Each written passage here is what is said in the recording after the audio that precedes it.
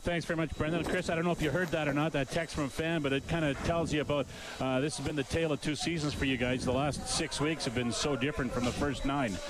Yeah, man.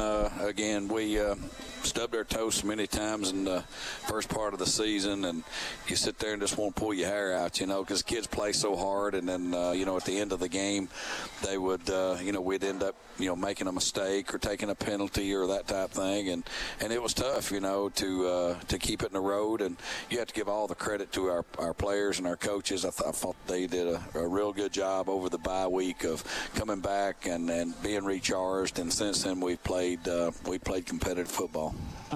2 dominating fourth quarters in a row.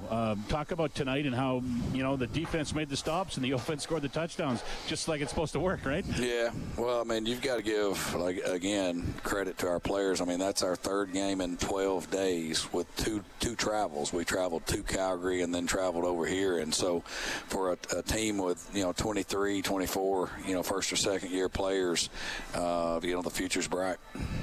Kevin Brown, what a night for him. He hits 1,000 yards on the season. He just seems to be getting better and better. Yeah, KB, first of all, if you run for 175 and a 9-yard average, you got to have good blocking.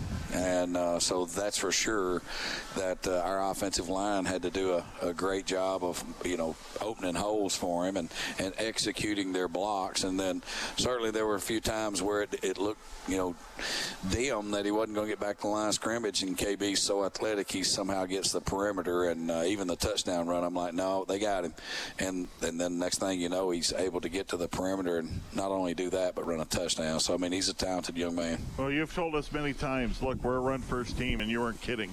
This team has averaged 226 yards over the last 6 games, and that's the 3rd straight game of at least 200 yards. That's remarkable and almost unheard of in this league. But when we focus on Trey Ford, and it's just interesting to watch him play because things don't go well at times, and it's almost like he's just learning on the fly here, and then he picks it up, and then it kind of clicks for him. And how much do his legs help him to kind of figure it out as well, that he has that weapon that he can utilize? Because, maybe tough passing in the first half, second half, he found it again. Yeah, he did just enough to win the football game for us, he ran for 70 yards and I think threw for 180, and the big scramble there at the end of the game and keeping his eyes up, I was proud that he didn't just put his head down and just kick it in and run it. He looked up and found Geno in the end zone, and that's progress. And, your defense, they finish a game, and in a game where they had a lot of trouble getting some pressure on Dolegala, and they used the quick game, I thought, really well.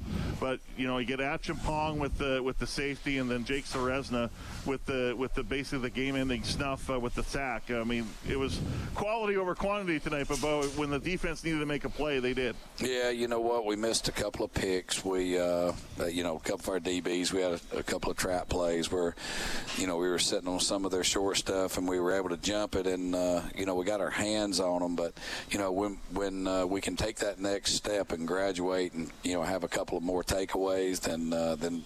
But again, you got to give them credit.